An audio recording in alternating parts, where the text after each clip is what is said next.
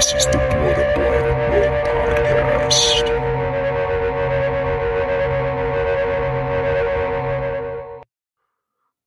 Hey guys, welcome back to the Blood and Black Rum Podcast. I'm Ryan from Cultsploitation.com. I'm joined with my co-host Martin. How's it going? We have hit a milestone. We've hit our 200th episode. So this episode. Cue the fireworks! If we had We like did an actual soundboard, we could have like drops for it, like like the Yeah, I thought about it too. I thought about like pulling out my iPad again to do the soundboard and have fireworks queued up and stuff. But then I was like, you know what? We're always lazy. Why would 200th episode be any different? I was thinking more like the stereotypical like New Year like kazoos and like little yeah. I can do it. I can do it with my mouth. No problem. But I'm But- like, what's his name from Police Academy? we should have got what we should have got him to do. We rented him on Cameo. Well, the second name of our podcast is the Chintzy Podcast. So That's true. That's right. We don't have the soundboard for that. We don't shell out for that stuff. We don't make any money. We're lucky to have listeners. We have plenty. That's why we're at 200 episodes. No, that's just because of our own dedication. We're like, fuck it. I don't care if anybody's listening. We're going to do it anyway. It's the tenuous straw of this friendship that keeps it going. Yeah. 200 episodes. So I thought before we actually get into the episode, we could do a look back at some of our episodes and think about some of our favorites that we've done over the years. We've been at it. Yeah, exactly. Or you can play like the graduation song. As we go on. God, do they still play that? Is that even still a thing? Or I don't think so. Not too much. Vitamins. Did that die in 2002? Yeah, I don't think they do that too much anymore. Had its nice 3-year run, and then it was just I don't know. Why don't you start? What's looking back? What's something that you would tell a new listener if they're just getting on at episode 200? Where would you think they should start? Well, I think they should start with our 3-hour-long episode on Terminator. That'd be the greatest. No, I'm just kidding. That would not be a great spot to start. Well, which Terminator? Hold on. Don't we haven't done Terminator. We did. What was that? Terminator. Wow. What even was that movie? I can't remember. Genesis. That's right. With the Y. With the Y. Yeah. I couldn't even remember what the movie was called because it's been so long, and I really didn't care to remember it anymore. Now I'm kind of bleeding in. Maybe I'm thinking of RoboCop the remake. Did they have both those films? Have the one where it's like an unbelievable amount of software sold? I don't remember. In record time. Yeah. I remembered, but one of those episodes. I can't remember which one it was, but it was definitely we were bitching about there's no way they sold 1 billion units of software. That's already that's ridiculous. I think it was Genesis because that's where the whole Skynet's infiltrating on your phone and bullshit. So yeah, so I would say actually for real, it would be in their best interest maybe to start with The Wicker Man, which we did pretty recently. But that was a really good episode from us. We had a lot of good conversations about The Wicker Man, and that's one where we kept it mostly serious, where we didn't really go into tangents, where we really just we became critics at that point. We were very much breaking down the film itself and the genre of folk horror and things like that. So that would be a good place to start. That's if you really want to. These guys are legit. Start with The Wicker Man. But then, if you want to go back a little bit, some good ones that we had good conversations with and really had fun with. The Anthalloween series, I think, was a really fun Halloween series that we did and really got into a lot of variety, too, because we did anthology films and those you get a lot of different conversations because it's almost 5 different stories in one, 4 different stories in one. Your freaking Canadian accent just came out there. Those. Yeah, Those. so we had a good time with that one. All right, I'll let you go. What else? What do you think? Personally, I would recommend any of our like deep dives like on series. So, our first big series that we did was the Death Wish series. Yep. I would recommend doing that. It was a long time ago. Jeff Goldblum month is a lot of fun because we did a lot of stuff that you would not normally see us do, like Cats and Dogs and The Life Aquatic with Steve Zissou. That was like a really interesting break for us, and pretty early on in the series as well that we did that. It was about our maybe 25, 30 episodes in. We did have on episode 25 where we've never revisited ever again. We did a video game. We did Fallout 4. which is funny because glowing review, if I were to review it now, I would not give it a glowing review because no pun intended on the radiation joke there, because it's I still haven't beaten it to this day because I get bored by hour 40 because I'm like, all right, I've done all the side quests and now I gotta play Bethesda's shitty storyline. So yeah.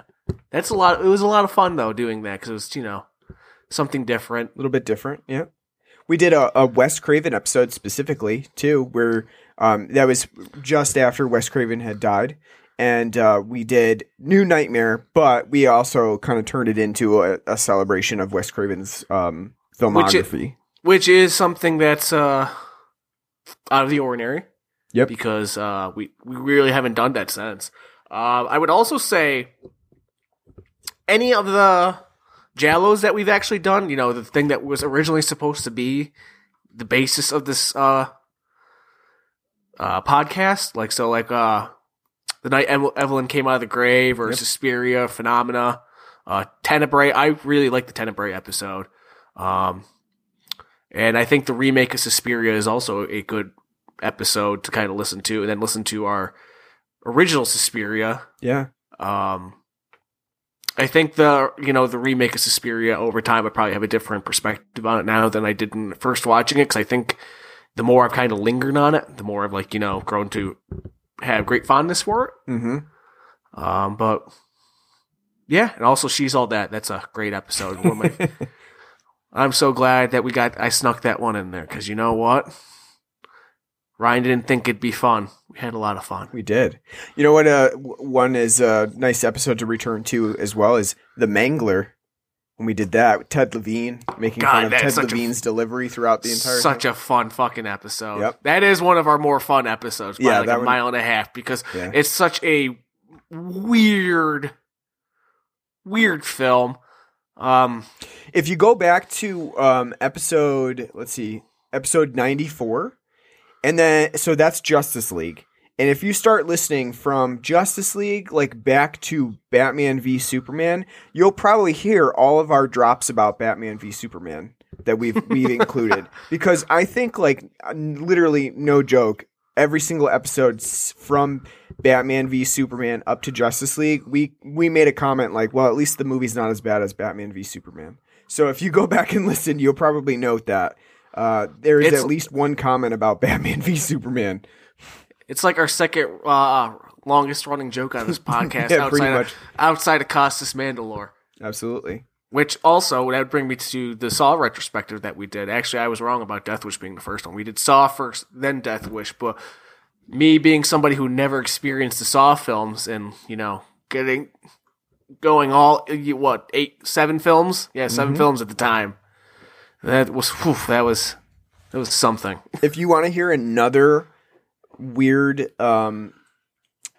foray into film that we never really have done before or since, go back to episode 14. We watched Voice Without a Shadow, which is an Asian movie, that Japanese noir film. Yeah, noir film that we have that's really outside the wheelhouse that we've done before or since. We haven't really done anything like it.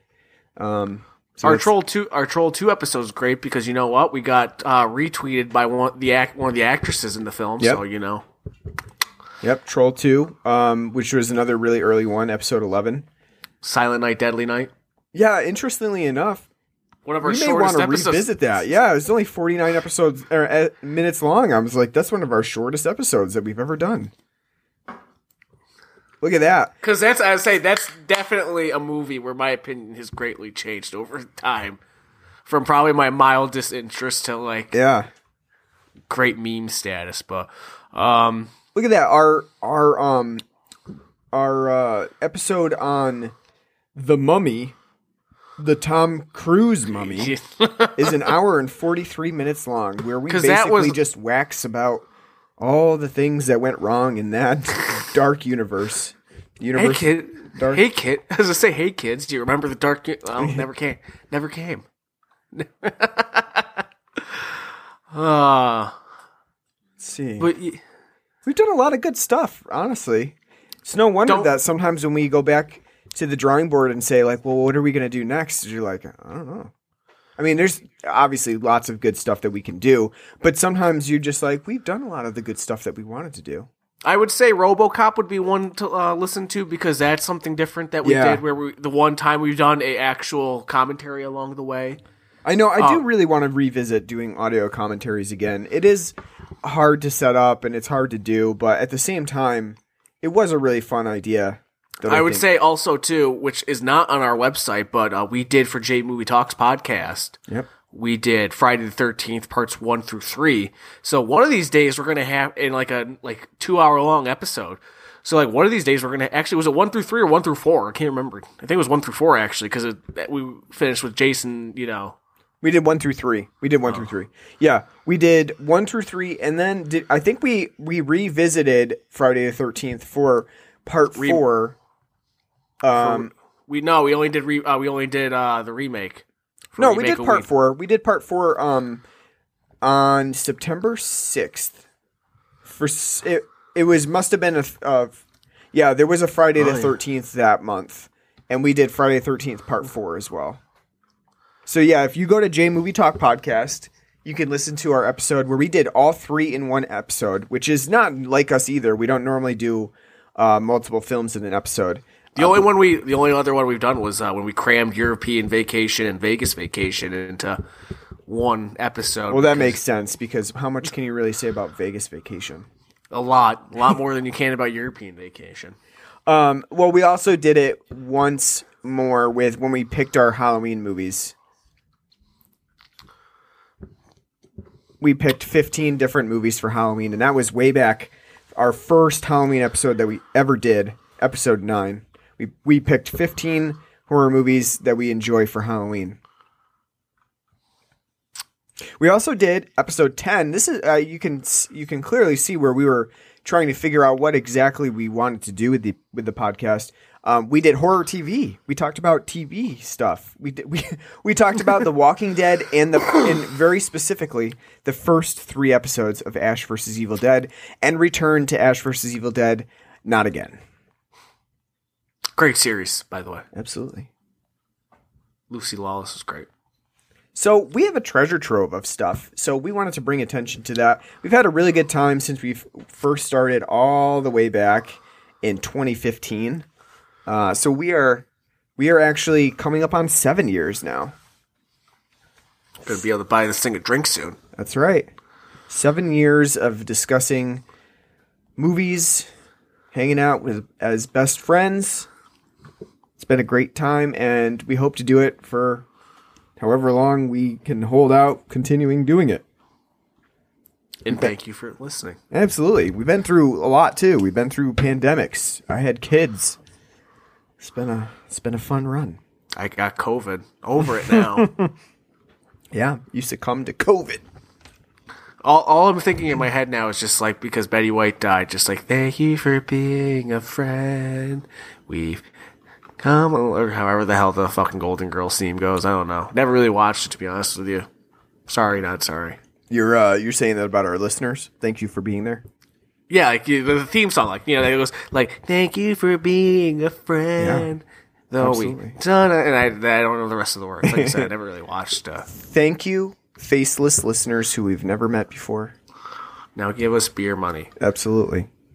Should I start the advertising now, or just wait till the end? We got a sponsor. We don't have a sponsor today. Oh. No. But you know what we do have on the show today, or at least I have on the show today? I got champagne for the celebration.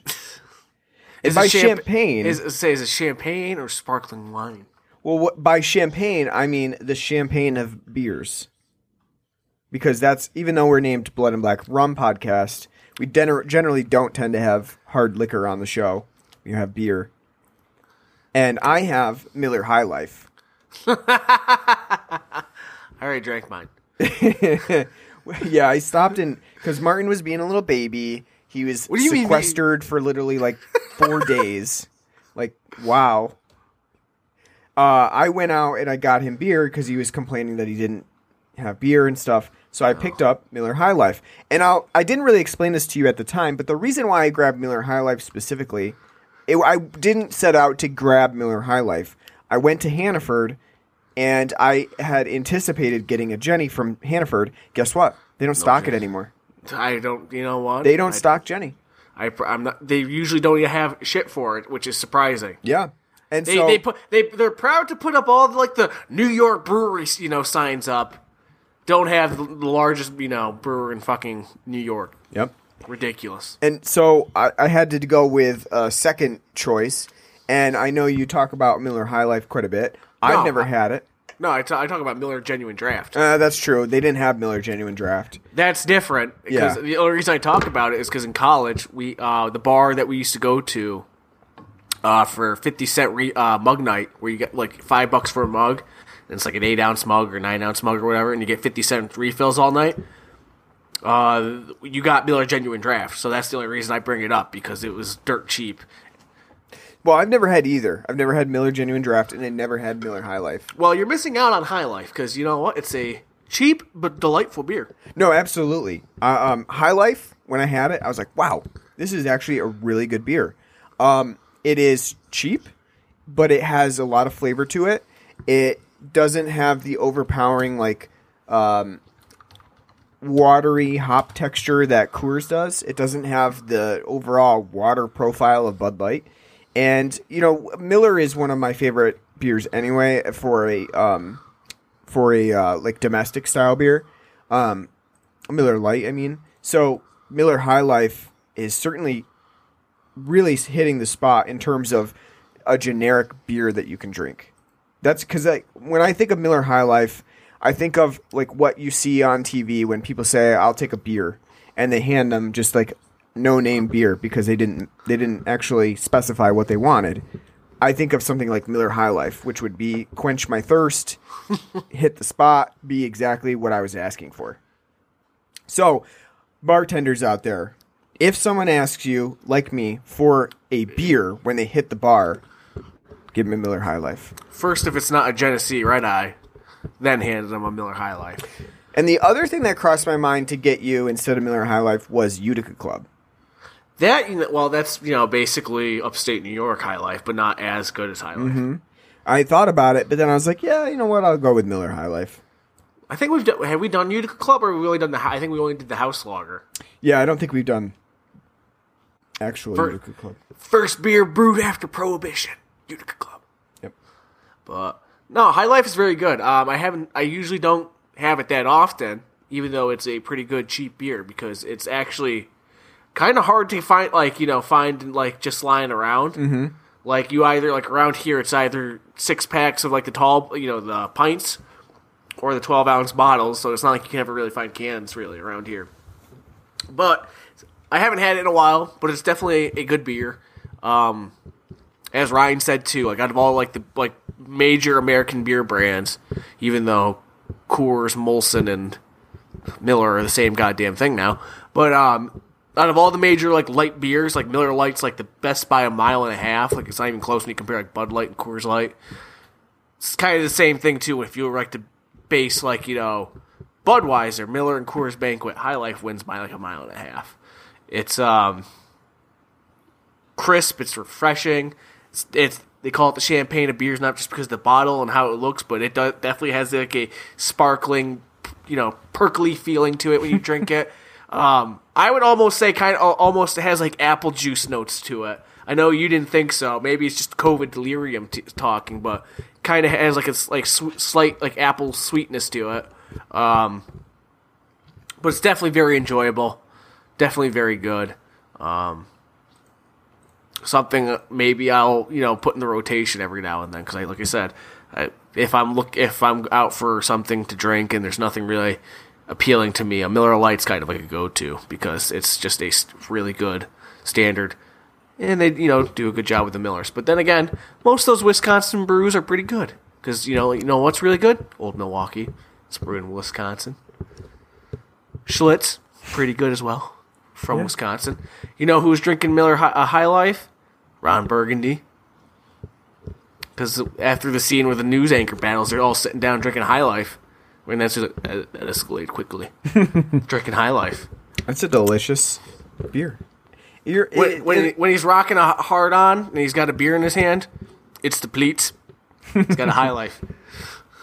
It does have a sweetness to it, but it's not overpowering.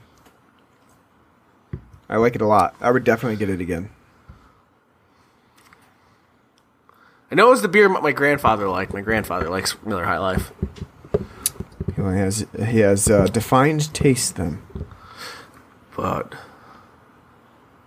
it's just not, like I said, it's just not like, especially in this area, it's just not like something you think of when you're walking around, picking something to drink. Oh yeah. We're in Bush, Bavaria country. I will say for the podcast I'm having right now, thematically, I'm having a New York City beer. I'm having Brooklyn Winter IPA. It's a nice red IPA. It's malty. It's hoppy. It's delightful. Excuse me. And it's carbonated. We've done Brooklyn before on the podcast. I've had the Winter IPA before. I haven't logged into it on tap for some reason, but like all Brooklyn beers, very well done. Keep it up. That's all I gotta say about that. That's it. All right, so moving on, we have a special episode today because of our 200th episode. We did a series on Carpenter for Halloween, so we did all of his Halloween-esque horror movies, but we didn't do any movies outside of the horror spectrum. And we've done other Carpenter movies before where we did, them outside of the spectrum. We did Escape from New York. What? Wait, sorry. Big Trouble in Little China. Little China. Yep, thank you. We did Big Trouble in Little China. And I think that's it. Like we haven't done They Live yet. Nope. Which is one that we do want to get to at some point. And we haven't done any of his output like Memoirs of an Invisible Man or Starman or anything like that. But we wanted to revisit because it kind of fits in the middle of what we've been getting at for this season and everything that we've done on the podcast so far. We wanted to include something for our 200th episode that kind of summed up stuff that we've done. And so we felt like doing a Carpenter movie would be part of that step. We wanted to throw it back a little bit too to our spaghetti western roots. We wanted to get Lee Van Cleef in there. We wanted to include Kurt Russell because we did The Thing for our 100th episode. Which you should check out, by the way, too. That's also another great episode that we did. Yep. Tom Atkins has been a huge part of what we've done on here, from Halloween and The Fog and some of the other films that we've covered so far. Would you say second most important actor in your life? yeah, maybe. Yeah. Well, we all know. Tell them who's number one, because we haven't done enough of the number one. Number one actor in my life? Who's your favorite actor? Come on. Oh yeah, John Saxon. We haven't done nearly enough John Saxon. We'll have to have a Saxon month at some point here. I'm like really disappointed you had to think about that for a second. I was just trying to get at I was trying to figure out what you were getting at, but that's your old age showing now. Like you had to think about John Saxon. Poor I think John we've only Saxon. done like one John Saxon movie, right? 2, Black Christmas and New Nightmare. Oh, that's right, we did. Yep, New Nightmare. Yeah, that's not enough. We have many more to get to. Oh, I agree. We have to do a Saxon month at some point. That'd be a good. Write that down. Saxon Quarter. We'll do a whole quarter. The Saxon Quarter. What are we, a business now? Well, How'd the Saxon Quarter perform? Not well.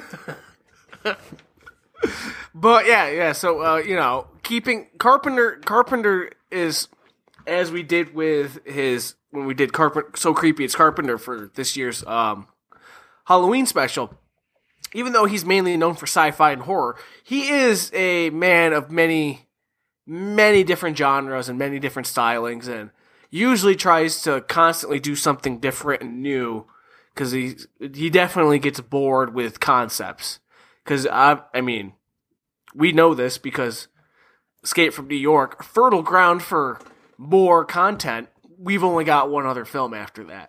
Halloween, very fertile ground, for more Carpenter, antics. He didn't give a shit after the first one. Couldn't be bothered to do the second one. He's like, I'll write it and I'll do the music. Fuck off. I got better things to do, so he's definitely somebody who we obviously hold in high regard, somebody who obviously is pretty big all around as a auteur, essentially, Yep. Yeah. And I think the fact that we haven't done Escape from New York yet does say a lot, because it's something that has definitely been on our radar for a long time, but we kind of wanted to save it because it's definitely a special film, kind of like The Thing, which is why we saved that for our 100th episode. Yep. Yeah, we wanted to do something that really related to everything else, and I think Escape from New York kind of compiles everything that we've been doing throughout the podcast since we started. Is something Western-like, action, Carpenter, following up on some of the the famous names that we've done in other films. It's a great combination of all of that to come together and do that for our 200th episode. So we're not going to do a commentary on it like we've done for some of the other special episodes that we've done, but instead we're going to talk about Escape from New York. Maybe not get super critical about it like we do in some episodes, because there's not really a point in getting extremely critical about what we think about the film in terms of kind of a review style. That's been done to death. The film has obviously been out for, what is it, 40 years now. So there's not really much use in reviewing it, but we are going to talk about what we like about it. Talk about some fun stuff that we've assembled, and overall just have fun and put in an episode that we can all agree is a culmination of everything we worked for 200 episodes. So you were the one that really wanted to do Escape from New York because it's one of your babies. Where do you want to start? Let's start with the concept. I would argue that basically Escape from New York is, which we haven't done this film yet, but it's kind of like, let's take Assault on Precinct 13 and up the stakes on it. Basically kind of making it like a prisoner breakout film. Mm-hmm. And that's what Escape from New York is. Now that Carpenter's got kind of more to work with, because Assault on Precinct 16 is from 75 or 76. 13. Yeah, sorry. But yeah, and actually, and it's important to note too that Assault on Precinct 13, when it came out, it really didn't do anything really. It was a movie that Carpenter had been working on under a different title, that the producers didn't really think worked under that different title. They churned it out. It didn't really have much effect, as we can see. It wasn't really until Halloween that Carpenter really had much impact on film, and that people have now turned back to Assault on Precinct 13. But at the same time, that's always really been kind of Carpenter's MO. Yeah, exactly. If we talk about Carpenter as a filmmaker, he didn't always really love horror. In particular, he liked ideas, not horror. And so sometimes those ideas crossed over into horror, but not necessarily always what he intended to make. Like he never set out and was like, I just want to make a horror movie. Action and science fiction was always more of his ingrained genre, I guess you would say. Which I'm going to one thing I will take umbrage with this film is people call Escape from New York a cult science fiction film. I will argue this is not a science fiction film. There's nothing science fiction-y about it at all. It's just a dystopian jailbreak film. I think they argue the science fiction part of it just because it takes place in the future. Which, that doesn't make it, though, science fiction. So the whole, like, nomenclature that it's, like, that it's got from being like, oh, it's a science fiction action film. There's no science fiction in this film. Not at all. Just because it has, like, the stereotypical 80s, like, in the year 1990. Now. Well, it takes place in 1997. No, I know, but it has, like, that stereotypical, like, 80s, like, in the year 1990, and then they usually put, like, an X, like, things happen. Yeah, I mean, I think it gets that science fiction-iness from it just because it has the future date and, some of the gadgets and gizmos of the movie are somewhat futuristic at the time they were, obviously. We've already surpassed 1997, so, clearly the things that were displayed didn't happen in the way that Carpenter envisioned. We don't have one of those, like, silent drone flyers, the Gullfire that Kurt pilots into the Manhattan. The glider? Yeah, the Gullfire glider. Which ends up looking like the thing that they used to give you at the dentist's office that you would have to put together, like the little foam glider that you throw up in the air. Used to have one of those. I remember I got one from the dentist's office. I put it together. I ran outside. I threw it over. Doesn't nosedive. Oh, broken. Literally like one throw. Boom. Broken. One majestic flight. yeah. I don't even know if it was majestic. I think it just went up and did a nosedive and then broken. But yeah, I'd argue this film it's not science fiction, but one of the reasons I want to cover it is because it's probably tied with as my favorite Carpenter film, This and the Thing. And I think it has excuse me again with the hiccups. Jeez. I'm feeling like you today because usually it's you doing the hiccup thing. I think that it's a film that has an like Halloween, like a lot of Carpenter's work, has a huge impact on like the cultural zeitgeist. But I think the fact that like the further we kind of get away from its creation, the impact's still there, but people don't really kind of connect that like, oh, that came from Escape from New York. Because again, if you think about it in like 5-10 years, probably 5 years. So it's like say in 5 years somebody plays like a Batman Arkham City for the first time. That game's been out for a decade. And you're like, oh, there's a giant. They cordon off half of half of Gotham City to become a penitentiary. That's pretty cool. But again, oh, that's that's a cool idea. Stupid idea, but a cool idea. But now at this point, we're like 50 years outside the cultural zeitgeist from when Escape from New York came out. No one's really going to make that connection unless you have somebody who's like fucking 40 years old. Like, no, this comes from this, etc., etc. There's a lot of things again, this film is ingrained into the cultural zeitgeist, but I think it's as something that is now that we're becoming older and we're moving further away from it, it's becoming kind of forgotten. Kind of like in the way I would say when we were kids, one of the things you couldn't ever fucking escape from when you were listening to classic rock radio was Peter Frampton Comes Alive, and how revolutionary it was having Frampton's talking guitar. Now everyone knows about it, but it's not how that's kind of influenced music, but not now it's been 50, 60 years now. Hard to pinpoint now, well, where the fuck did that come from?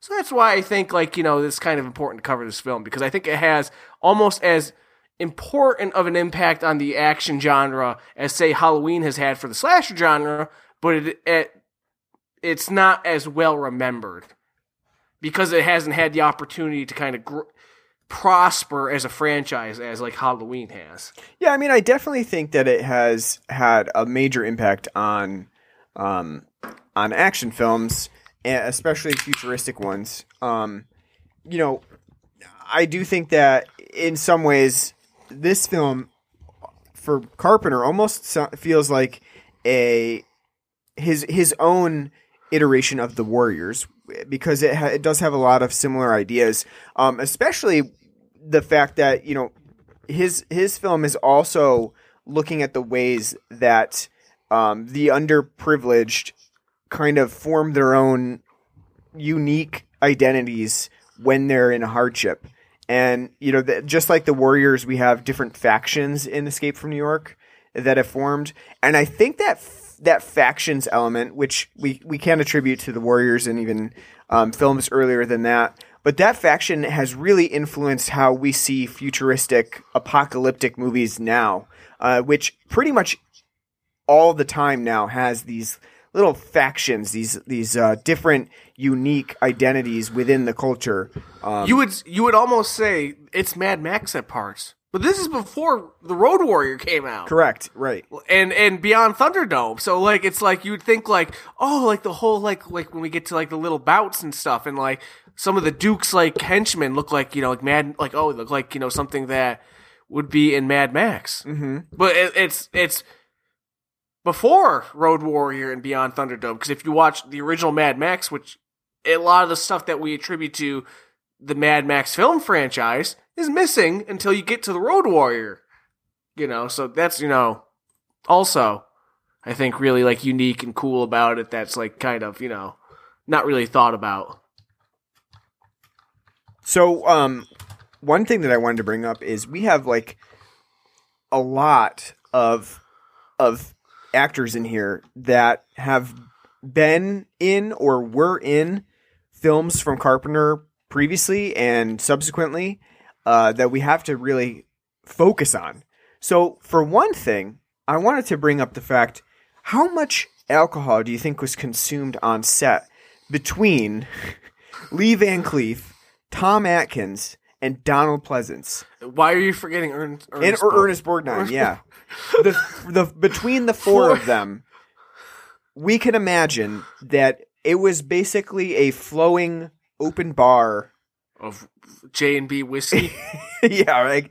Exactly. Probably why in The Thing, that's why Kurt Russell drinks J&B, because throughout the entire filming of this, they're like, "Come on, Kurt, have a round." And he's like, No, I'm trying to stay in character. Like, come on, have a drink. It's interesting because, you know, we have Kurt Russell somewhat at the beginning of his career. We have Lee Van Cleef towards the end of his career. Donald Pleasance about in the middle of his career. And then you have Ernest Borgnine, Harry Dean Stanton nearing the end of their careers as well. Tom Atkins, middle of the career. But you have all of these different people in various spans of their filmographies, and all having a huge impact in this film, and then moving forward or before this, you know, they were all extremely successful in one way or another, all working together on Escape from New York. It's really a sight to be seen. Excuse me. The only thing that I take issue with is Tom Atkins doesn't really get that much to do in this movie, which is somewhat saddening because he doesn't have a strong role here. He doesn't really get to show off too much, and that's we don't get to see enough mustachioed Tom Atkins. I understand. I was gonna say two things. One, Kurt Russell has been an actor since he was a kid, so this is well, sure, yeah. So you know, don't short sell the man. He played independent league baseball. Two, Tom Atkins is a glorified fucking like baton runner in this film. He is. It's great. He's just literally basically like Hulk, just Hulk, running every time he's in the scene. Just running back and forth. Like, it's great. Just like, what's Tom Atkins' job? It's like, okay, Tom, what do you need me to do, John? All right, I need you to sit there, and then you hear something, and then you jog over here. And then you hear something, and then you jog over there. Yeah, but don't you want me to? No. Just jog. Just jog. That's all I need you to do. Jog. It's great. Yeah, I mean, I do. Like I said, I do wish that he had more to do in this movie, but at the same time, just having them all there in one place, Tom Atkins working with Lee Van Cleef, it's still a sight to behold. Anyway, you know. Not only that, one of the guys, I don't know who the hell the guy is because I can't remember his name because I don't think they ever even say his name. One of the guys that's in the area where they are like monitoring Snake's progress. One of the guys that they're with looks like Tom Atkins without the mustache. I don't know who it is because they don't really ever say his name. But he's like the one with the suspenders and shit, and he's like trying to tell like we need to do this, and Lee Van Cleef's like not now. My man's still in there. But he looks just like Tom Atkins, sans mustache. I'm not sure. I'm not sure exactly who you're referring to, but I'll take your word for it. But let's talk about. So I think this is it's a great idea. One, I think Carpenter's kind of ahead of the curve. I mean, even though it's like a vestige of the 70s, where that's why we got so many like cop and vigilante films of like because crime is on the rise and we need somebody to fight back against, you know, retake the world for the common man. Even though like that was a popular idea in like the 70s, and we got to see that when we did our Death Wish series. In the 80s, especially by 81, like we're only a year into Reagan, kind of like still not like enough into like how Reagan's presidency went into like to have like a grasp on what the future might hold. So, because like we later see that with like They Live. So it's interesting to see like after like the end of the 70s, and we're still kind of getting like a new wave of like Reagan ran on I can't remember if it was 80 or 84, but I think it was 80. His promise was it was a new day in America that we're going to get back to normal. That's what like his kind of promise was. So it's kind of interesting to see like only a year into the Reagan administration that we have crime's up. It hasn't gotten better since the 70s, and now we're living in a hell world. And how do we solve this? Let's take one of the most populous areas in all of the, not just America, but the world, and turn it into a penitentiary. A fucking moronic idea, because you just think about like all the economic waste. Like, okay, let's lock Manhattan down and turn it into a penitentiary. Good. Think about all the business you just lost there, money. And then the money you would take then run the penitentiary. But at the same time, as stupid of an idea as it is, it's such an American idea. Because if you think back to like New England and the Puritans, as they're building the church and the schoolyard, they're building the gallows too at the same time. So that's like the most American, thing in the world. Like, well, how do we combat crime? Instead of like thinking of an actual idea, they're like, why don't we just lock them all on a fucking island together? Yeah, right. So it's like, so then we do see this in other, cultural, things down the line. Like I said, like Arkham City is one of the big things. But it's like a neat little idea where, like, okay, we're going to cordon off Manhattan Island. The river's mined. The bridges are mined. There's 50-foot walls. We put prisoners in there and they're left to their own devices. We don't know what goes on in there, but once they're in there, and they're not getting out. Right, and the idea is we're actively stopping them from getting out. Like the first scene that we see is a couple of people that are on a little pontoon boat thing that they've rigged together. They're traveling on the water, and a helicopter comes in and just blows them out of the water. Like, no, that's not happening. Is that a metaphor for immigration? Yeah, it seems like it. I mean, especially considering our setting of New York on a boat. It certainly does. I mean, it's such a simple and stupid idea, but it works flawlessly throughout. Well, I think too, the thing about Escape from New York is that unlike other films that have the political socio commentary, Escape from New York really doesn't say a whole lot, specifically, explicitly. It gives you an obvious setting, Undercurrent. context, especially taking place in the time frame that it did, releasing it in the year that it did in 1981. But it doesn't really tell you a whole lot.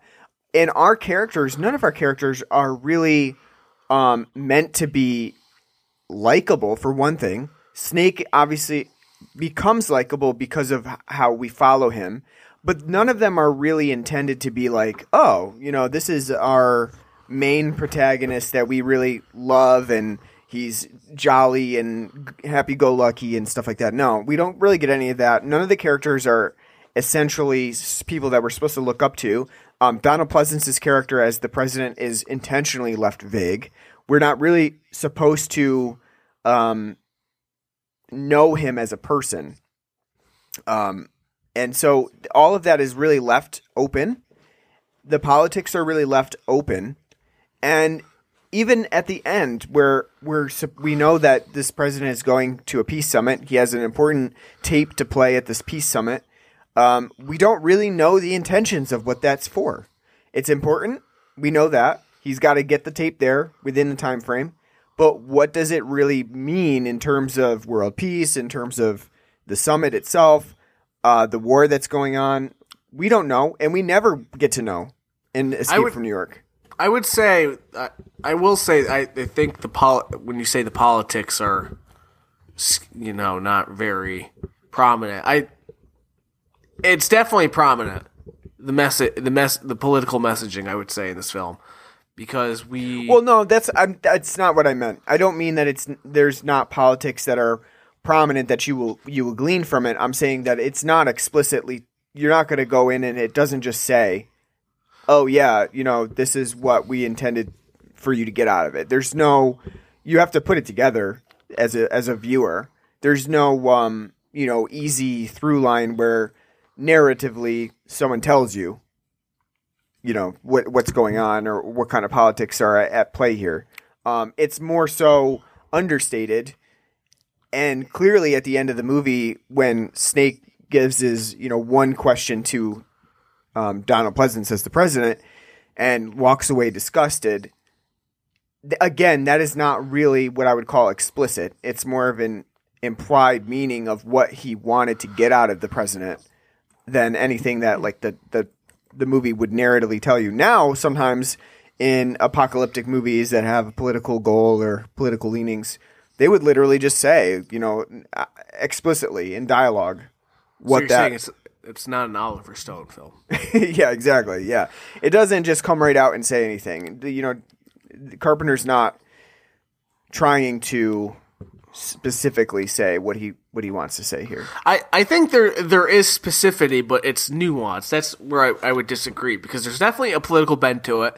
There's definitely an underlying message, but it's because again, a lot of subtext that we get throughout the film about this war that's going on. If you read Wikipedia and shit, it says like, well, World War III has been going on, but you wouldn't glean that though from the film because they never specifically say that. Maybe in the novelization, I never read it. Maybe that kind of subtext is there, but it's not there in the film. It's not present. It's very minor side detail that you get, but it's not too detailed. And so that kind of stuff is subtle, but at the same time, I think the bent that in the message that Carpenter's kind of getting at the end, it's definitely there. And to kind of say it's it's nuanced, but at the same time, it's not that deep. And you have to really think hard about it, because if you got to think hard about it at the end of after all the trials and tribulations that Snake went through to try to get the president back, and then you get that last scene where they're out and you get Snake talking to him, and when the president's getting shaved, fucking old fashioned style too, with straight literally servant. Straight razors and shit, and after the trials that he went through to get him out, and Snake essentially has his freedom because he was guaranteed a pardon if he got the president out. The fact that at the end of it, all he has to ask the president when he's like, some people died, how do you feel about that? Like, not anyone that Snake really felt that close to, because there was no one in there that he really knew outside of Henry Dean Stanton's brain. But, like, even still, like, he didn't go through, like, enough to, like, where he would, excuse me, like, feel like a deep connection to these people, but he realizes they're people who have, you know, dreams and aspirations. And he's like, they died trying to get you out of there. How do you feel? And he's like, well, we honor their sacrifice. Now I'm going to be on TV in a minute. And then you just see Snake's disdain and he walks away. That's very much, it's a nuanced take, but at the same time, it's a very much anti, you know, authority take that's like right there, like, you know, on a silver platter. Like I said, it's nuanced and you have to kind of think about it, but it's not like deep, like you have to like, oh, like, you know, really dig for like what Carpenter was going for, because it's not just, you know, Snake as a character, but the people that he deals with throughout the entire, everyone in this film is authoritarian. Like Lee Van Cleef is an authoritarian, Tom Atkins is an authoritarian. You know, the whole concept of a island prison to send people is like it's a fascist authoritarian thing. Yeah, absolutely. And I think you do get to see that a little bit, especially at the end where we have, you know, Donald Pleasance who is escaping, getting out alive, knows he's getting out alive. He's already crossed the wall, and the Duke is, you know, fighting with Snake at the end, and the Duke has pretty much tortured Donald Pleasance's character previously, and made him, you know, basically say who's the king and things like that, because obviously there's a power struggle here between the president who has made these decisions that have impacted the Duke, and the Duke who rules over Manhattan and the all of the prison complex there. And so at the end you have Donald Pleasance who lets off a amazing cry, ululation, I would say, of you know, him being so I don't know, probably enhanced by adrenaline. And there's this power struggle of, you know, he lords over these people. At the end of the day, he has all the power, even though it was really Snake who did everything, got the president across the wall. There's still that power struggle that the president has, basically authoritarian control over everything, which not only that, it's sadistic. Yeah. And the fact that, like, you know, he's gotten away. There, at that point, there's no reason for him to. I mean, there is a slight reason to protect Snake, but when he goes and he starts shooting at Isaac Hayes' Duke, he takes such sadistic joy in it. Like, you know, take that, you son of a bitch, as he sits there and, you know, mows him down. It's not like, I'm going to try to save you, Snake. And he's sitting there laughing gleefully. And we get to see throughout the film, as we run into Donald Pleasance and then them trying to break him out and, like, the things that ensue, you can see Donald Pleasance a quarter of the way through it is like, I fucking had enough of this shit. Like, he is tired. Like, because he's, like, laughing hysterically throughout the entire, like, film at, like, you know, at the situation that he's in, because he can't believe that he's in this situation, and he probably finds it to be not, like, death-defying, but, like, a total inconvenience. And that's why you, like, see him, like, as, like, Snake's rescuing him, like, hurry the fuck up, like, I want to get out of here! Yeah. You know? Yeah. Yeah, I mean, and I do think Donald Pleasance does a great job at that, because he has no fucks to be given by the time at the end. But again, like, you know, it's not anything noble. It's not anything like, oh, he was being tortured, that's why he's like that. I think it's more just like his overall personality. Yeah. Donald Pleasance does a really good job. He's not in it for long periods of time, long stretches, but when he is, he does have great range of his acting abilities, and you know, we could see him in a wide variety of different emotions. But the one that I think really shows the most is after he's gotten over the wall, after he's been cleaned up, given a suit, you know, getting his shave in. He becomes a completely different person again. It shows like a mask has come over him again. That as the president, he's putting on this mask of being someone else. And for those who don't know what just happened, him being, in enemy lines and basically close to being assassinated, he puts on this fake persona that shows the public nothing. They don't have any idea what just occurred, that their reality of a president, presiding over them versus one that can be murdered at any time in this place that's basically like Skid Row. They have no idea about it. And I think that shows, again, like in this futuristic authoritarian state, just how little the public really knows about what's happening in the government, that they're hiding all this stuff from them, even to the point where the president can just, be completely weak and at the mercy of someone else, and then all of a sudden he's saved and then become this strong person who has to deliver an important speech to a summit and appear as though he's in power. It's a very interesting dynamic that I think Donald Pleasance does really well, because, like you said, there's him in a state of madness, and then there's him really composed, delivering a regular speech on live TV. It's an interesting, because I really think, while Escape from New York is an interesting movie throughout the course of it, and it has really interesting ideas, it has, like I said, like the warriors element to different factions within Manhattan. Where I think it really all comes together is that culmination at the end, which is pretty much how Carpenter works in a lot of ways, where the end really becomes like a new beginning. Well, that, but it also culminates in like this, sometimes, a kind of like it ends okay, but it's kind of a downer. Like, it's I guess it's okay, but there's clearly bigger problems here than, like the story itself ended fine. The president made it out alive, but the bigger issues remain. We didn't fix those. I think all this film was missing was a part where, as Kurt Russell's walking through New York, to him to run to the orphans, and he's like, I gotta get out of here. I gotta find the president. Yo! The president can't be in New York without the orphans knowing. Kind of like from the Warriors. Yeah. There was a meeting. No meeting happened without the orphans knowing. How could they not invite the orphans?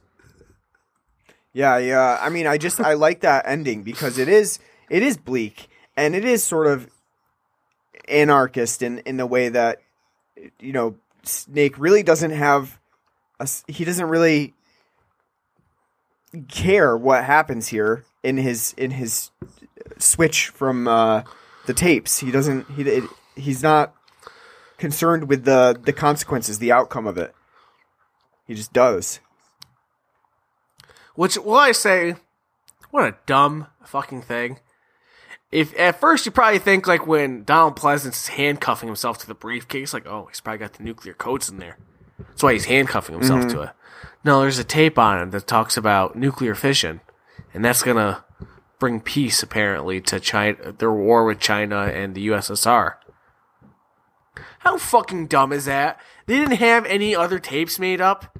Right, exactly. They did not, be prepared for this at all. There wasn't a contingency. And not only that, you think about it. How the fuck did the Air Force One end up flying over this goddamn prison? They didn't. They just didn't make a little route around it. I know they were hijacked, which, good communist rhetoric when you have the person who hijacked the Air Force One talking about the National Liberation Front, talking about workers and stuff. That's an interesting thing, because that's like, some nice, good, obviously, communist rhetoric. They don't dive into it enough, though. Like, okay, so, like, why is somebody who's claiming to be doing this in the, for the plight of workers? Well, why, like, that seems like that'd be kind of like a bigger crux to the film, like, actually having showing that, actually, like, maybe, like, actually showing, like, Ernest Borgnine's character, like, the cabbie, is he just in the prison because he's, he never left Manhattan as he sealed it up and he's still a cabbie trapped in there? Is that supposed to be a metaphor? We don't know. That part's not too deep, but I think that's like kind of like fertile ground for like more nuanced analysis that I don't think he went into. I think he pulled a Romero when it comes to like, when they did Dawn of the Dead and they like, oh, it's in a mall. And then people are like, well, this is a critique on consumerism, where Romero was probably like, yeah, just like the mall. Probably the kind of same thing too. Carpenter's probably like, yeah, National Liberation Front. That sounds super commie. Have them talk about the worker. And then they don't really go on more to how, what that actually entails. We don't really get to see workers in this film. It's more just about the prison itself. So I think in that sense, it's definitely a missed out opportunity on greater nuance. So let's talk about another thing that was that stuck with me. How much tape did they require to keep Adrienne Barbeau's breasts in her shirt? None. You think they just gravity kept them there? Yeah, like I said, I think as she's in this film, John's like, now listen. Lee, you see those? That's why I cheat on my wife every night.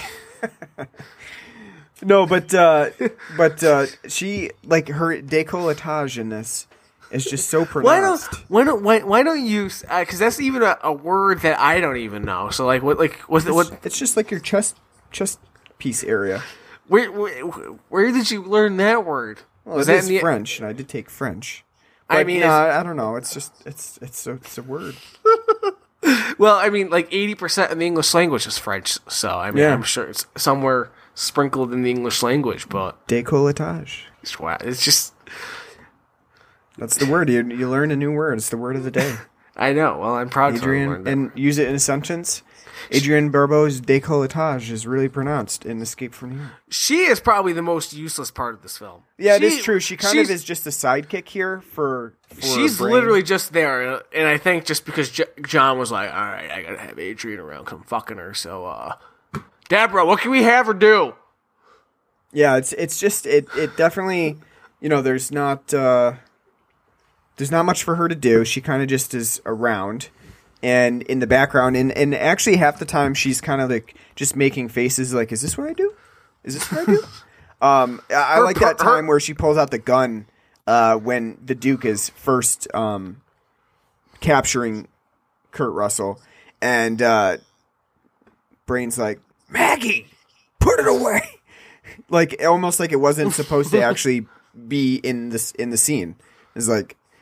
And then Harry Dean Stanton had to be surprised that gun actually came out. He's like, put it away. It's not part of the script. Her perp is out of control in this film. It is very, very big in this movie. Yep. And how do you keep that managed in Manhattan when there's no hair product? I know. How do you get it like? You're right. How do you get it like that? How do you keep it managed? That's a good question for the film.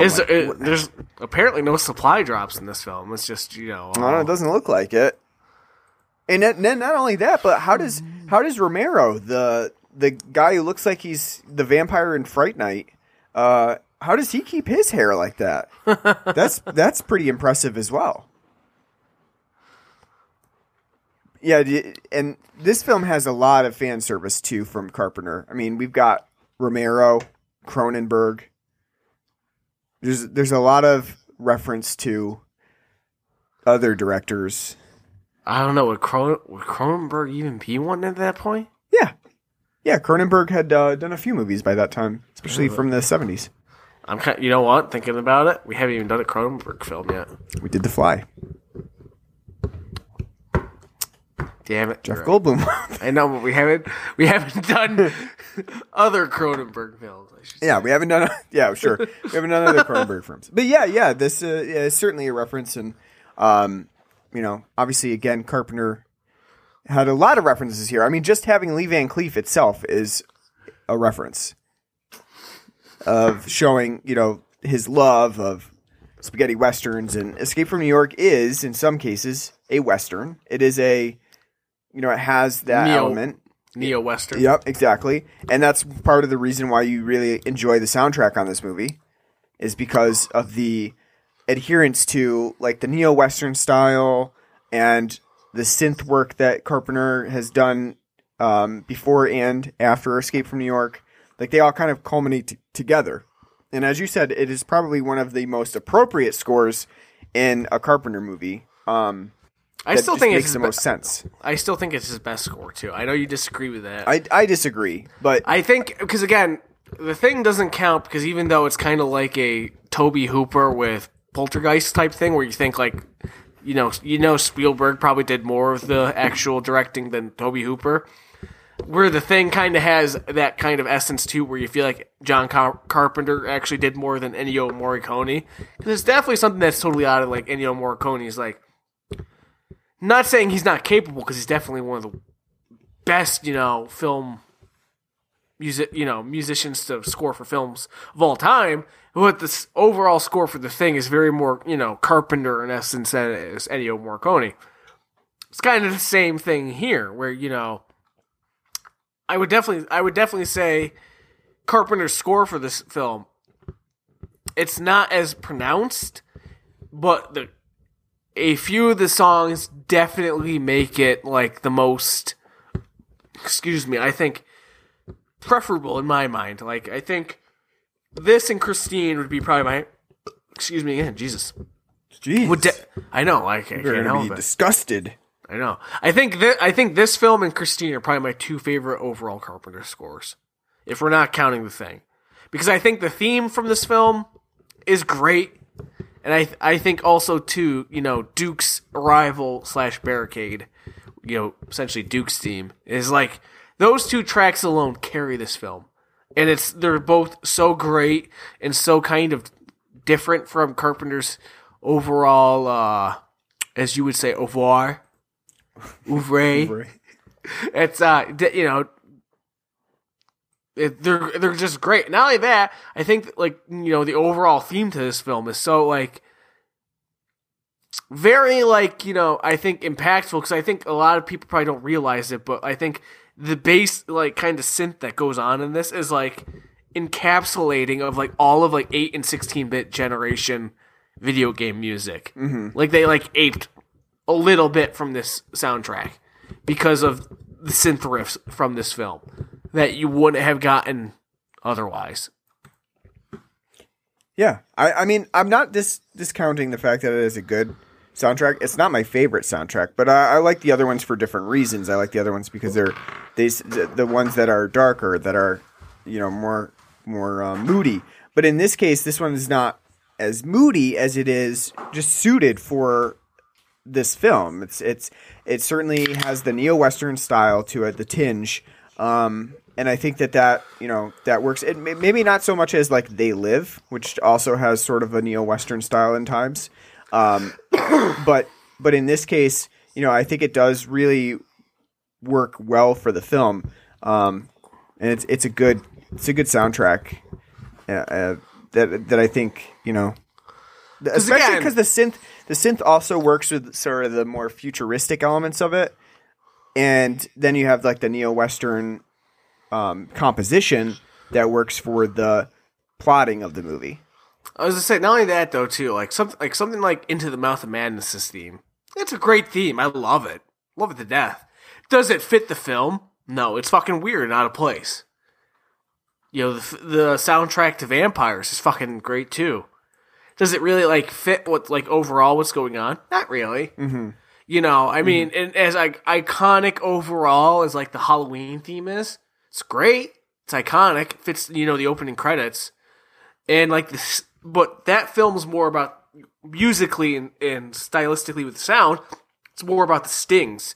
Here you get like a soundtrack and also stings too, because there's a lot of little jump scare moments in this film that have appropriate stings to go with it that like are really, well placed and fit the overall tone of the film. So I think, and maybe this recency bias very well could be, but I think right now, like I said, between the overall theme of this film, which just has overall great synth lines and just how it builds, like the little middle part of it's kind of like a little, it's kind of meh, but when it goes back to the main synth line, they add like other synth layers to it. It's great. And then Duke's theme is just fucking great because it's just like this weird mixture, as I was telling you before we got on, like it's like a weird mixture of like War's Lowrider and like Steve Winwood and the Spencer Davis groups, like Give Me Some Lovin'. It's got like a weird mixture of that like Give Me Some Lovin' riff and like the Lowrider like cowbell and claps and shit, but it works so well and it's so great. And every time you see Isaac Hayes roll up in his fucking like Cadillac with the chandeliers on it on the front and then the disco ball, it's just fucking great. And it works incredibly well, and it's also a great riff stylistically. But I love the soundtrack overall for this. I think it works really well. And if it's not his best, it's definitely, as I said, his most coherent overall. That fits overall the theme of the film. Mm-hmm. Yep. So, what are some alternate film titles for Escape from New York that we came up with? I would say Escape from New York, or how this is an implausible idea and get Snake out of there. how the government came up with an implausible idea to rescue the president. Not only that, like how about like, I would also say, I would love to see a commercial with Kurt Russell being like, "Come to Snake's Uzi shop. Need a good SMG? Comes from the Israelis? Come to me. Get your Uzi. We can put a silencer and a scope on top of your silencer." Isn't that great? I know. It looks badass, but it's like, again, like the most like ridiculous fucking thing in this at the same time. Like I said, it looks awesome, but at the same time, it's like it's just awful optic.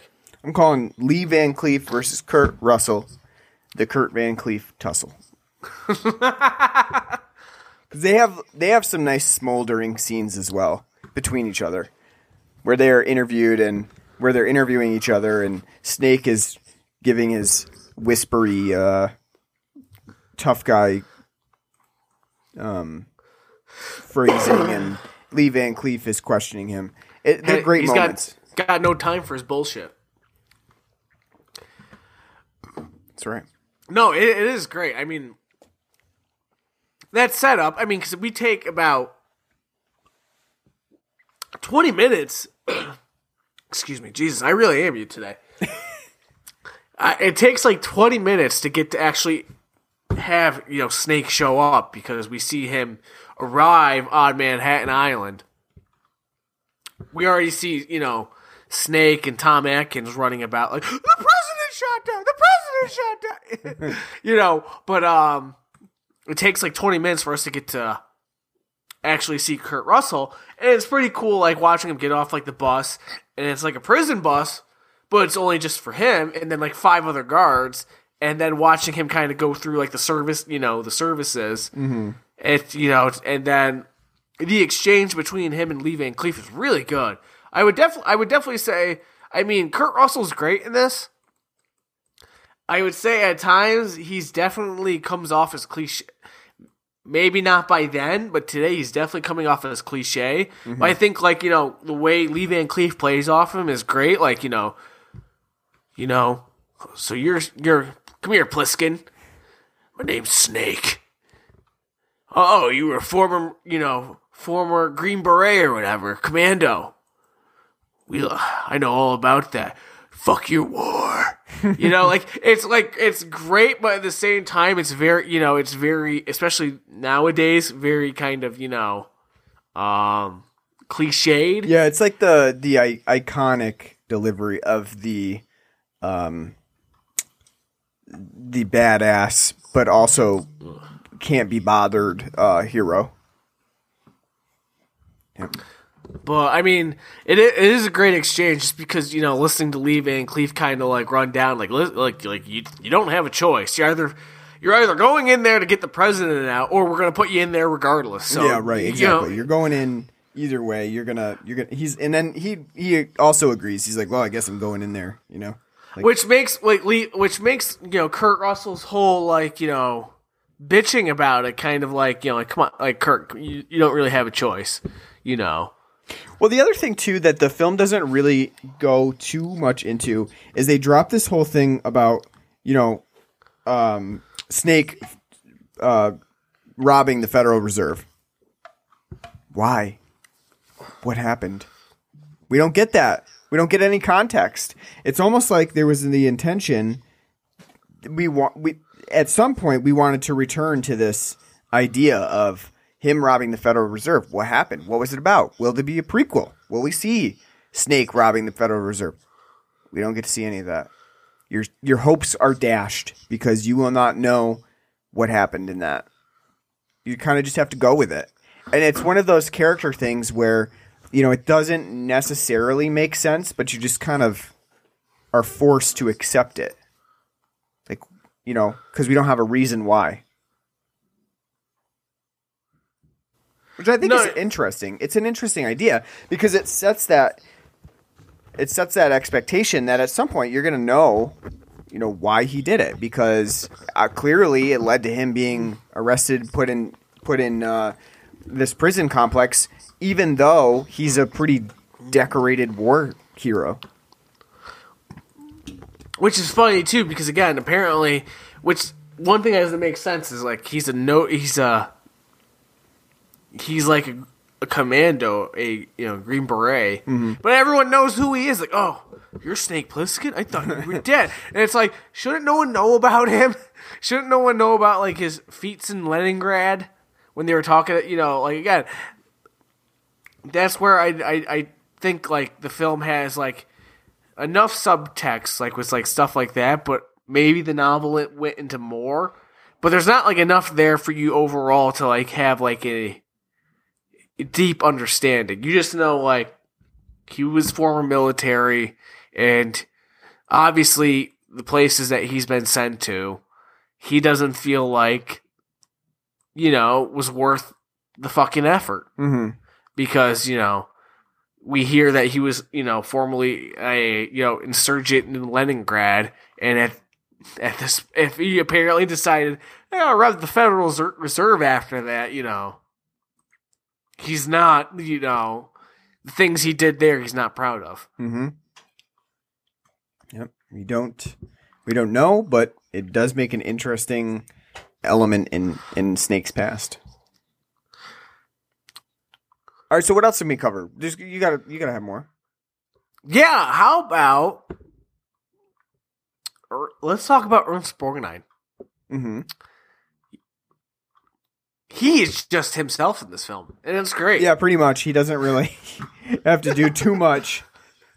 He can basically play himself, and his delivery itself just really seems like he showed up, they gave him the script, and they said, here you go. I love him in this film because it's like anytime you ever see him in a film, you're like, who's that? Well, that's Ernst Borgnine. You could tell by the acting and the eyebrows. Yeah, the eyebrows particularly, yeah.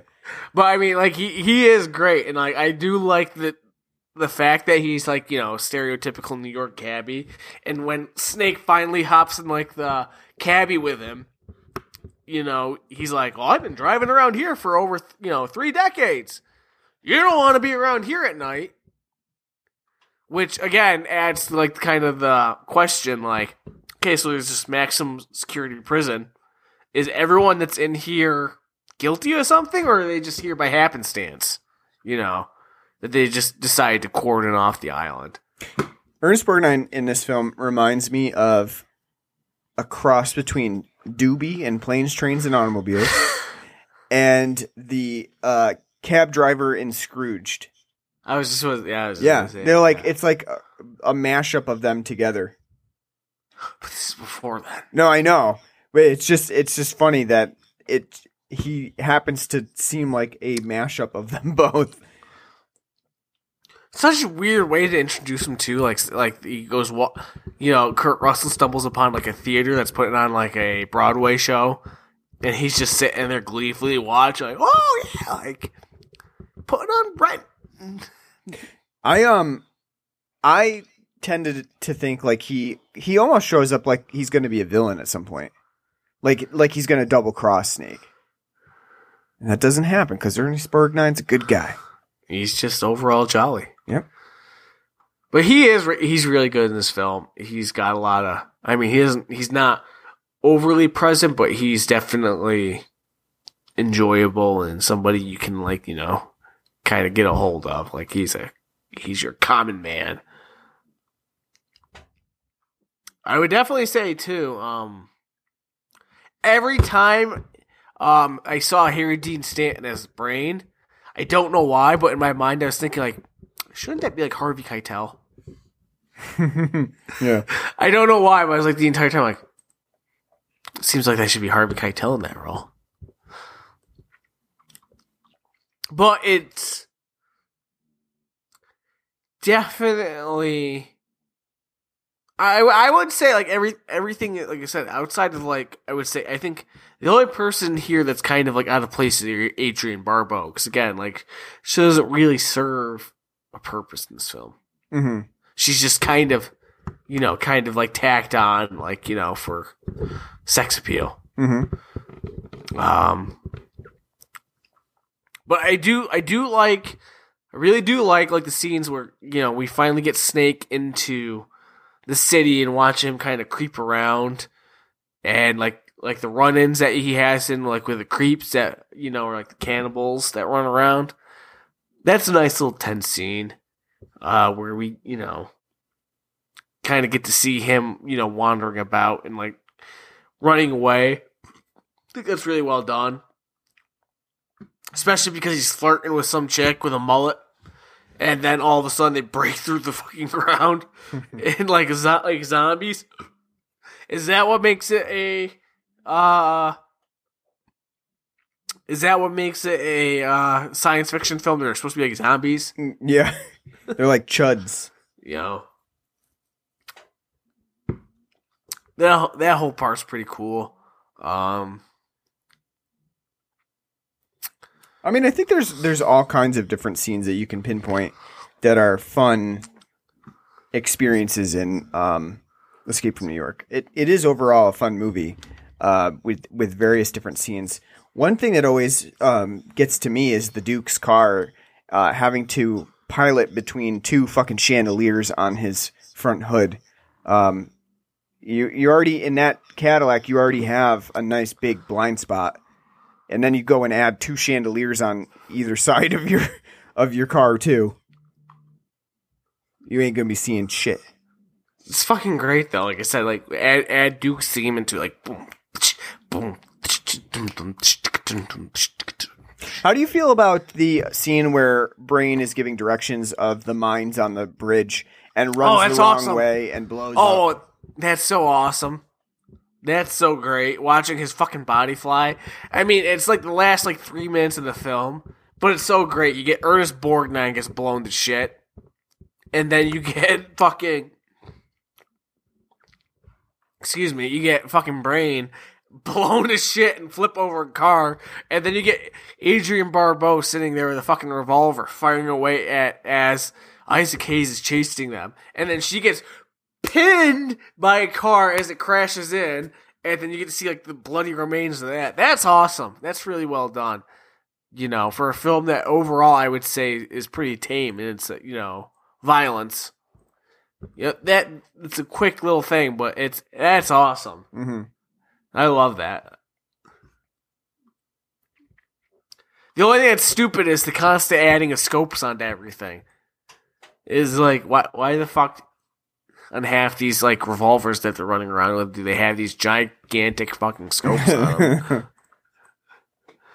Again, which is, like, I think I said before too, is like, you know, Snake running around with that Uzi that's got a silencer and a giant scope on it, on the fucking silencer. That wouldn't work at all. It looks fucking cool as shit.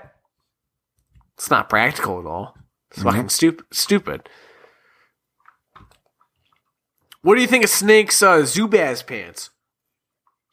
I'm surprised he's not busting out. How is he not busting out? Because he's Kurt Russell. He doesn't need to bust out. He's so I said, how many pairs of those same pants did they have on set just to make sure he didn't rip right through them? Eating out a window. Goldie Hawn was there to make sure everything was intact. It is funny because I never thought about it until now. Is like, yeah, he's wearing like these weird, like fucking urban camo Zubaz pants. Nobody was like, yeah, Kurt, that'll do. Like, you know, you should put on cargo pants or something instead. Like, yeah, you know, that goes well with the shin guards that you're wearing. You know, you just come back from soccer practice.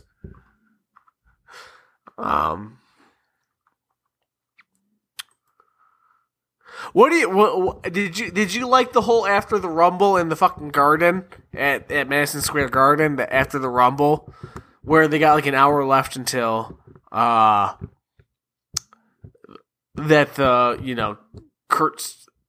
wasn't gonna have any more time. Then it went from broad daylight to fucking night. Did you like that? Yeah, I did. Yeah, I did notice that. Yeah, little timing issue there. That's a terrible continuity. Yeah. It's forgivable, but it's funny at the same time. Like, it's fucking, like, the 3 minutes of the film that are in broad daylight, and they're like, all of a sudden, like, oh, gotta go back to the dark. All right, so I think we pretty much covered everything that we had talked about, but we have to give Escape from New York a rating, which is tough. It's tough to give a rating. So, on a scale of... I gotta think of one because I didn't think of... I should have been thinking of one in advance, but I didn't think of one. I got one. All right. Out of 1 to 10, Ernst Borgnine cabbie hats. I know, it's great. It's great. What would you give Escape from New York? I give Escape from New York an 8 out of 10. I think it's a really fun movie. I think it is a great action neo-Western film with a pretty excellent storyline that's not particularly unique, but at the same time brings its own character to the proceedings. And obviously Snake as a character is one that has been part of the cult canon ever since he was in Escape from New York. You know, it's one of those movies that I think you appreciate a lot after having seen it, and especially you might like after you've seen the entirety of the film, you really appreciate it more than maybe any particular part within the movie when you're watching it. So I think it's really interesting in that regard. One thing that I did note is that it does have a much more understated theme from Carpenter, like throughout the movie. The soundtrack is definitely not used as much as some of his other movies to add a mood, which I thought was interesting. He kind of lets it kind of get its own mood from what's happening. One thing I will note that I think that Escape from New York has that fine line between cheese and an actual good movie, and it walks it well. It doesn't ever really dip too far into either territory, which is important. Escape from LA definitely dips way too far into the cheese territory. Escape from New York knows how to walk that line. And I think that's where we get the difference between those two movies, where Escape from New York does have poor special effects in places. It does have the very pronounced punching a meat bag sound effect.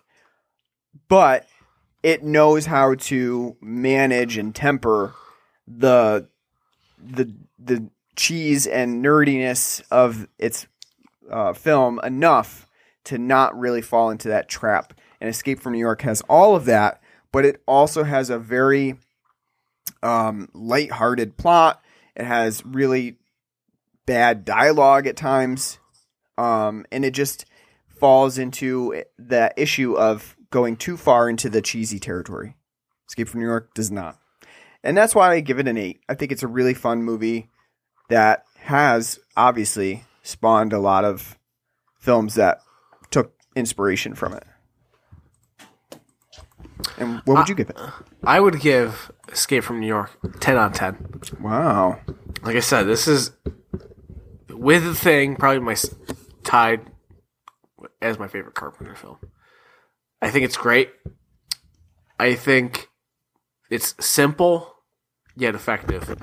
I think everybody, acting wise, between Kurt Russell, doesn't say much, does a lot though. Lee Van Cleef does say a lot. Great. Donald Pleasance, great. Tom Atkins and his running about, great. I think it's a simple. Isaac Hayes is great as the Duke. I think it's a simple idea. It's an idea I think we take for granted. It borrows a lot from like 70s dystopian vigilante films, but comes up with something unique and something that's lasting, something that makes you think. But it's also simple. There's nuance in what Carpenter's trying to say, but again, it's very simple to kind of decode. I think the soundtrack is great. I think it pairs well. It's one of with this, The Thing, and Christine. I would say it's right up there with Carpenter. Some of Carpenter's best work musically. Thematically, the film works. Again, I think it's definitely something that's within the cultural zeitgeist, that's been there for a long time. That's kind of, it's still there, but the original principles kind of been kind of long forgotten. You know, people might remember Snake Plissken, Snake from Metal Gear forever and ever, but the idea was sown here. And I think it's one of Carpenter's most nuanced, but also one of his most succinct works. Everything's wrapped up in a bow. Works well. The overall, like, abandoned city look, I think they shot it in, like, East St. Louis. Looks great. Still works today. Without, like, any special effects. The overall technology of the early 80s still works, even though it's campy. Still kind of works in today's, with what we kind of experience, the technology. I think overall it's just a very well done, very well executed film, and I think it's got a lot to offer in how to make a very good action film. It's not that heavily action oriented, but it's so well paced, so well thought out, it works perfectly. I think that's some nostalgia talking too. No. I mean, outside of this, The Thing, and They Live, like, what would you say Carpenter's done it's better? I would say, for me, I love Halloween, Prince of Darkness. I know, but is that nostalgia talking Prince of Darkness? No. Are you sure? Sure. Positive? Yeah, and I guess we all have our preferences, and your preference depends on what kind of genre you really enjoy the most and get the most out of. And I think that for me, it's mostly his horror stuff that I get the most out of. But for you, it's the action, because you really enjoy Escape from New York and Big Trouble in Little China. And They Live. And They Live. And I guess it's just everybody has their little bit of preference of, and that's kind of how he shows that he is a great director of different genres, in that he can create all of these good films that kind of span genre, and you have a hard time deciding which one's your favorite, and it kind of depends on what your favorite genre is. One thing to note, too, that we did this episode, John Carpenter is actually celebrating a birthday on the 16th, so when this releases, which will be the 14th, in 2 days, he will have a birthday. So happy early birthday to John Carpenter. Don't die. 74 years young. Don't die. Yeah, you've got one more Halloween movie soundtrack to churn out. Cody can't do it by himself. So you think Dave McBride's sitting there like, come on, you fucker. Get it done. Get it done. What do I need to do? How do I fix Halloween Kills? And like Carpenter's dying breath, like, you can't.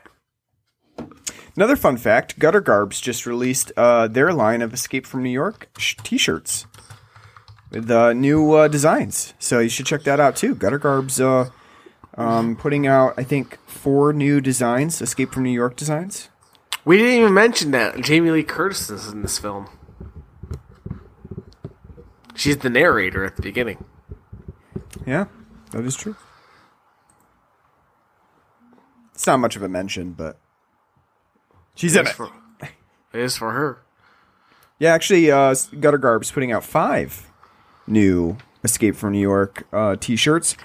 Some are the iconic Statue of Liberty poster artwork, which, as we should know, does not happen. Terrible. They literally rate Ape from Planet of the Apes, like, Heston, like, damn you, all to hell, and then it's like, all that we see of, like, Liberty Island is these bunkers that they have hunkered down on there, and Tom Atkins constantly being like, go to the helicopters! And one thing that I think is really cool about these shirts is they have 2 Japanese style shirts. Ooh, yeah. So it's like kaiju. I mean, kind of. It's actually reminds me more of like Akira than anything else. But that's a film we have to do for the podcast. Tetsuo. Yeah. Definitely check this out though. The Gutter Garb shirts. They 5 new designs. They have them pre-order up through Sunday the 16th. So check them out at guttergarbs.com. Really cool. Just think, without Snake Plissken, we wouldn't have Snake from Metal Gear. We wouldn't have Hoss Radborn from Grim Adventures of Billy and Mandy. Mm-hmm. And it's funny, too, because, again, like I said, it's such fertile ground for something that could possibly churn out a whole bunch of different films. And we only ever got one other film 16 years after the fact. And then not only that, it's just, it hasn't really been... Because, again, like I said, Carpenter doesn't really do sequels, so... It's something that's got a lot of fertile ground for new stuff, and kind of just gotta leave it to the audience's imagination. Yeah. All right, so that ends our 200th episode. Thanks for sticking around with us for 200 episodes. We hope we're here for over 200 more. Our next episode, we were going to do Scream, but I don't think we're going to be able to make it to the theater. I definitely are not going to be able to make it to the theater.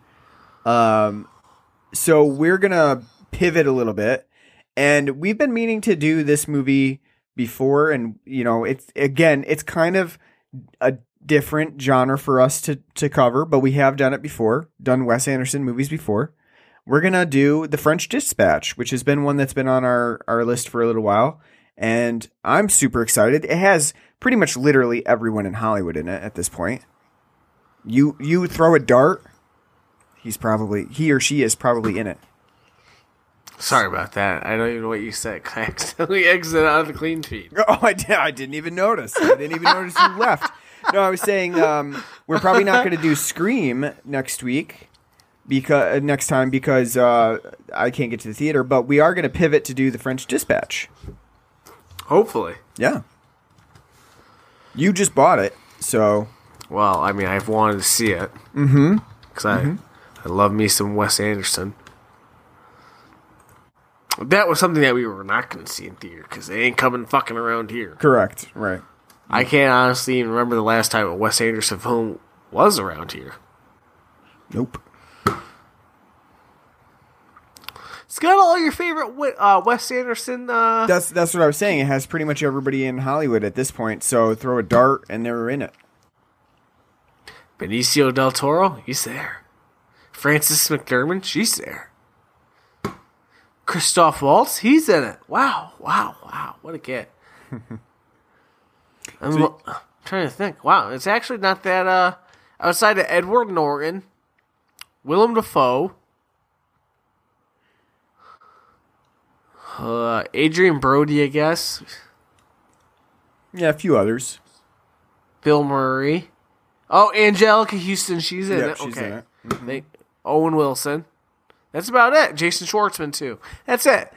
There's like 70 people in this film, but it's not Yeah, we'll have to see overall how it compares to the rest of Wes Anderson's filmography. Yeah. So I think we're gonna do that probably in 2 weeks. Probably if we're not gonna be able to do Scream. Yeah. And then we'll have to we'll pick up from there. Maybe we'll get a Spider-Man in. Maybe we'll get a Scream in. We'll see what happens. Anything's fair game. And then, like we said, we got to do a Saxon month. I would say February, but we can't do February, so we got to finally delve into some blaxploitation. Yeah. So more to come on Blood and Black Rum podcast. We're not stopping here at 200 episodes. We're moving right along. So you'll definitely want to subscribe to us. We're on pretty much any podcasting app you can think of. Google Podcasts, Apple Podcasts, Stitcher, our home base at anchor.fm. Find us on there, subscribe, leave us a nice review. We're on Facebook and Twitter. You can search for us there at Blood and Black Rum Podcast. We have an email address at bloodandblackrumpodcast@gmail.com. You can write to us, let us know what you like, what you don't like, what movies you want us to cover. Take that into consideration. You can donate to us on our Patreon page at patreon.com/bloodandblackrumpodcast. It helps us buy beer, as we said before. And you can also, I think, donate on Apple Podcasts and stuff like that. Whatever you donate, we totally appreciate. So thanks a lot. Thank you for listening to 200 episodes of us. If you haven't listened to them all, go back and listen to them. We got tons of good stuff on there. Some shit, but some good stuff. We'll let you decide which ones are which. Listen to everything we have to do and find out what's shite. Yep, exactly. So thanks a lot for listening to us. We truly appreciate it, and we hope you tune in for our episodes as we go further. So we hope to see you back. Listen to our next episode on the French Dispatch, and until then, are we gonna do because if we're gonna talk about Bill Murray, we're gonna finally do Lost in Translation so we can combine that and ScarJo? Oh, maybe. Yeah, I actually have never seen it. So you never seen Lost in Translation? No. Wow. Have you ever experienced Ghost in the Shell? An episode, the anime, and the live action. Mm-hmm. Check out some of our shittiest episodes. All right. Well, we're signing off. Thanks for listening. Till then, take care.